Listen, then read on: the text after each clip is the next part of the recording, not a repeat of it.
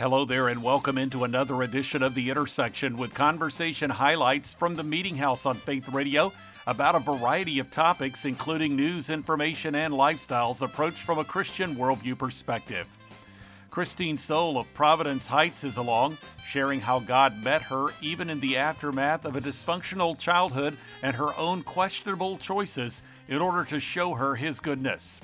Plus, Benita Reisner has known her share of brokenness in life as well, but she has also experienced God's faithfulness and gives some encouragement on seeking God even when things might look bleak.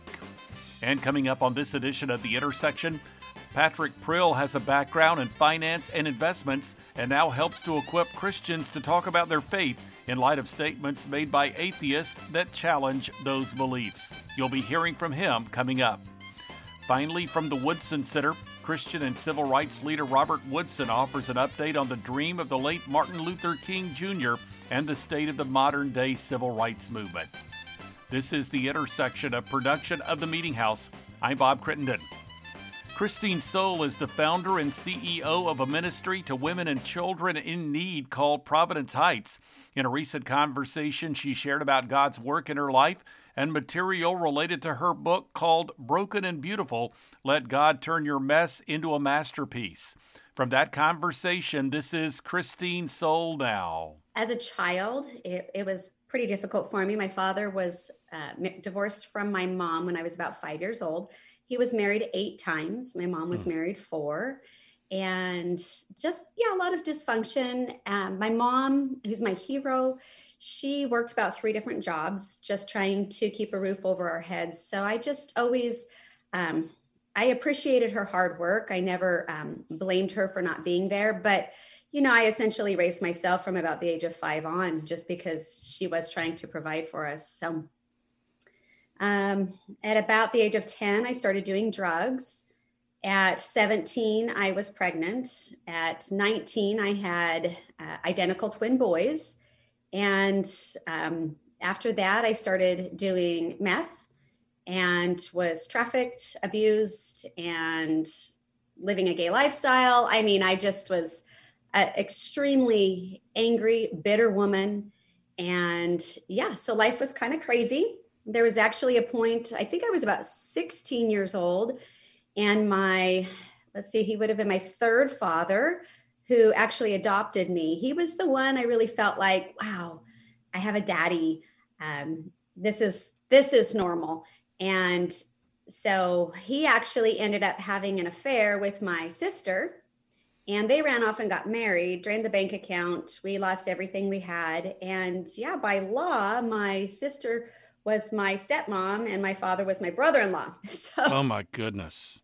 So in this unstable home environment, as you mentioned, you turned to drugs at a relatively early age. Your first pregnancy was at age 17. You had twins less than 2 years later. You became involved in human trafficking. So Christine, what was the breaking point for you? I sense that you came to a point where you said life can't really go on this way. Your trajectory was certainly not in a positive direction. So tell me about how you how you came to know Christ and He turned your life around. At age 21, I was just in a really difficult place and hated the world. I wanted to claw men's eyes out. I had such a disgust for men. And, one day I just fell to my knees and I cried out to God and I said, if you are real, take my life. It's yours. And I utterly surrendered my life to Him. And, I so tangibly felt the power and presence of God that I went and I threw the drugs and alcohol away. And, where I should have had a heart attack for stopping drugs like that, instead, I never had a desire, temptation, or withdrawal. I was completely and totally healed. And, I think something important for your viewers is, at that point, here I was with 3 children in a mini skirt and a low cut shirt showing up at church. And needless to say, I did not fit in. And, that was a really hard season in my life because I was so desperate for the Lord. And I think a great opportunity for people to know is if someone steps into a church and they might not look or act the way that you want them to, lead them. Lead them. Because if they're stepping in a church, it's because they're hungry for the Lord. And that's part of our responsibility, is to feed his sheep. And that has been a real passion of mine, is, to take maybe the unlovely or the unlovable and really guide them so that they can know our loving Savior. Well, in light of all you had been through, tell me just a bit about how you came to know Christ better, how you really began to grow in him and what you saw him do in your life. It was actually a passion play that I went to. And I sat there. I didn't even respond to an altar call. I didn't do anything magical. It was just sitting in my seat, watching a passion play. And I realized for the first time, hang on now, like Jesus died for me. He died for me. And it became very tangible and very personal. And it was that Easter, I got a Bible for myself. And I just, Matthew, Mark, Luke, John, Matthew, Mark, Luke, John, Matthew, Mark, Luke, John. I couldn't get enough of the Word of God.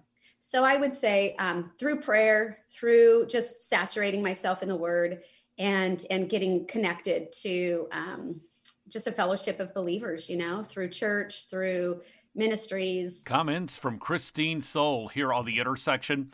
You can find her online at ChristineSoule with an E on the end.com. The Providence Heights website is providenceheights.org. Well, next up, it's Vaneetha Risner. She related about God's faithfulness in the midst of trials she has faced in her life, as she shares in her book, Walking Through Fire, a memoir of loss and redemption. Here now from that conversation is Vaneetha Risner. I grew up in a Christian home, but I was not a believer. I went to church with my parents, but I was pretty angry at God from a young age because I had polio as a child. I lived in and out of the hospital. Once I was in the hospital for a year in a body cast. And so I felt like my life was so different from everyone else's. And so when I was home from the hospital, I was bullied a lot. Once kids threw stones at me and called me a cripple. Kids would make fun of me, ask me what was wrong with me. And inside, I just started to grow bitter. And so I really wanted nothing to do with God. But when I was in high school, I went to FCA. And the only reason I went was because all the popular kids in my class went to FCA and all the cute guys went. So I wanted to fellowship with the athletes. So I went to FCA. And I would sit in the back with a friend and we would talk about boys. But then one day she came back and said, God is real. And I remember thinking, oh no, she's not going to want to talk about boys. She's going to want to talk about God. And she did.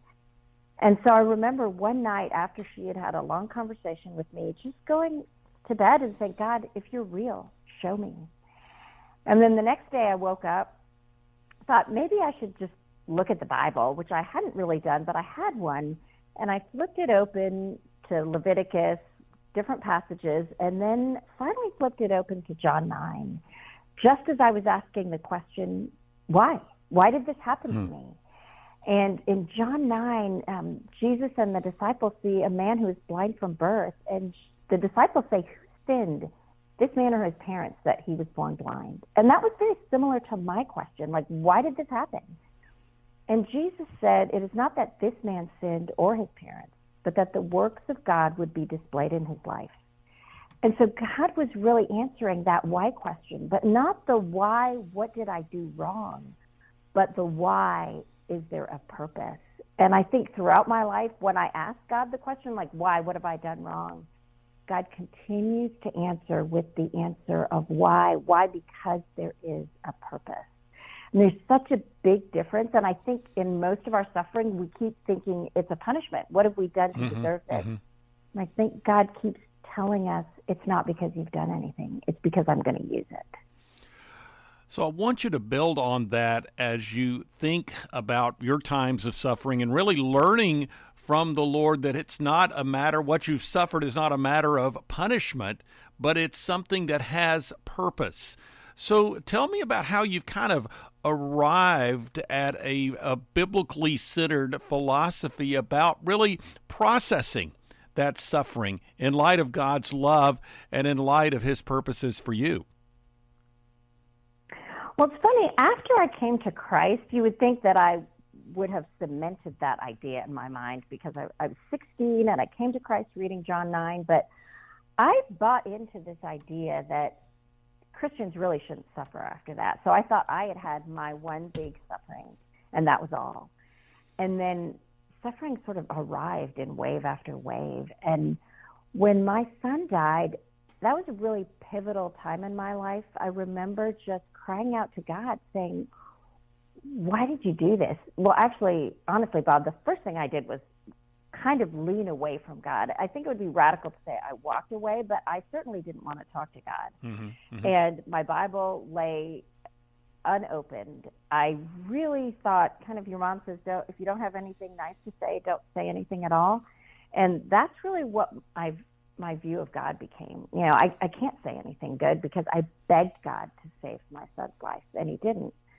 And so I think it was really after I just leaned back to God and said, help me, that God really met me in this incredible way. And it was really through that and through listening to different teachers about how God really uses our suffering that I came to a much fuller understanding, because I had suffered early on, but I had had about 15 years really of no suffering. And kind of came to expect that. And I thought that the Christian life, the more you grew, the less you suffered. And to realize that that may be the opposite. It may be that the more you grow, the more you suffer. It was a radical thought for me. But yet I started to see that God uses our suffering in incredible ways that we may not see in this life. We might, but we can trust that he is using it. Vaneetha Risner here on The Intersection. You can find her online at Vaneetha, VANEETHA.com. This is The Intersection Podcast. It's a weekly production of the Meeting House, and you can find out more at meetinghouseonline.info or by going to the programming section at faithradio.org. You'll find a link to the Media Center, the place you can go to listen to or download full conversations with recent guests featured here on the Intersection Podcast. You can also find the podcast in the Media Center. It's also available through iTunes. 2 blogs are accessible. One is The Three, with 3 stories of relevance to the Christian community that is updated weekly. And there's The Front Room, with devotional thoughts and commentary from the Meeting House. Plus, you can follow me on Twitter and access the Meeting House Facebook page. And there's a link to video content. Again, the website address is meetinghouseonline.info, or you can visit the programming section at faithradio.org. Conversations from the Meeting House can also be found through the Faith Radio app and through a variety of podcast platforms. Search for the Faith Radio Podcast when you visit Amazon Music, Apple Podcasts, Google Podcasts, Spotify, Stitcher, or TuneIn. Next up on this edition of The Intersection, it's Patrick Prill. He's the author of the book, Things Atheists Say That Simply Make No Sense. He discussed his approach to countering views expressed by atheists, offering insight into how Christians can communicate their faith perspective. From that conversation, this is Patrick Prill now. Well, I think the thing that prompted it for me was really conversations with my kids. You know, I lived in New Jersey for a number of years, and, you know, like most public schools, it's primarily an environment of naturalism. You know, you don't talk about God at school, and you kind of get one worldview.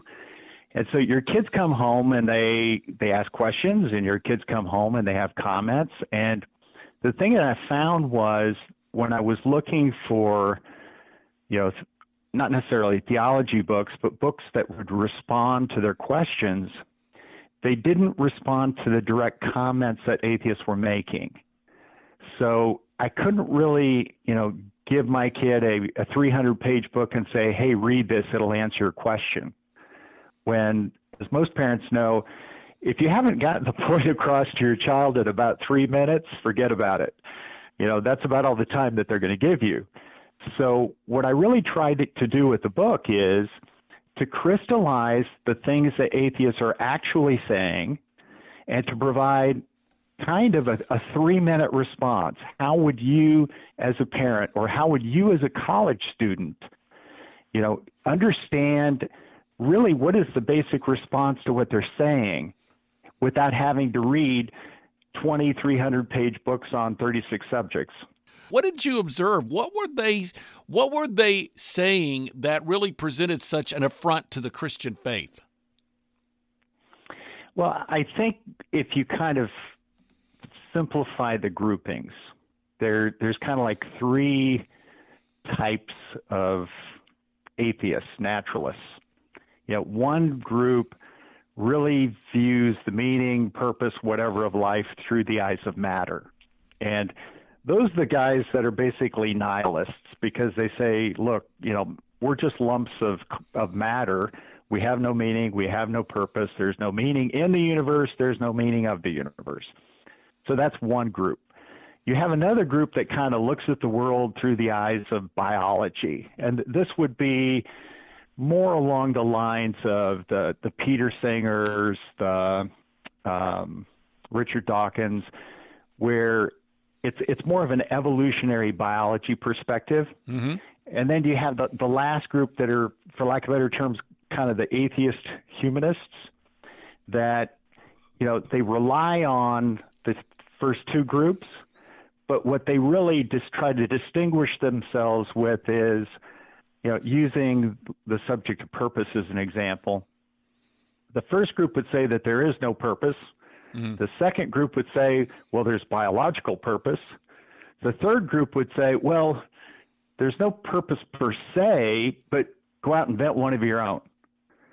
And so the thing that really strikes me about all three groups is when you look at the big, big questions of life, what is a person? Why are you here? Meaning, value, morality, ethics. They're all really grasping away at air because they have nothing solid to base their beliefs upon. And Bertrand Russell's quotation to me was so telling, in terms of, him being, in essence, like the grandfather of modern atheism or this new atheist movement. And he says things like, in relation to meaning and purpose, basically that meaning and purpose are outside the realm of truth and falsehood. And you go, are you kidding me? Are you kidding me? You don't even believe that you can have a meaningful opinion? And so that's, to me, just indicative of the grasping at air that this whole new atheist movement is trying to get the rest of the world to join them in. Patrick Prill here on The Intersection. You can find him online through the website thingsatheistsay.com. Well, finally, on this edition of the Intersection podcast, it's the founder of the Woodson Center and founder and president of 1776 Unites, Robert Woodson. Based on an op-ed appearing on the Wall Street Journal website, gave opinion and appraisal of the work of Martin Luther King Jr. and the current work of the Civil Rights Movement. From that conversation, this is Robert Woodson now. The Civil Rights Movement was really, there were various fractions of it. Some favored separating and establishing a separate country in America. There were others who felt that there should be armed resistance. There are others who felt that we should try to compel America to live up to its promise. And that was really the dominant view that Dr. King expressed. But also Dr. King led us to say there should be a nonviolent revolution.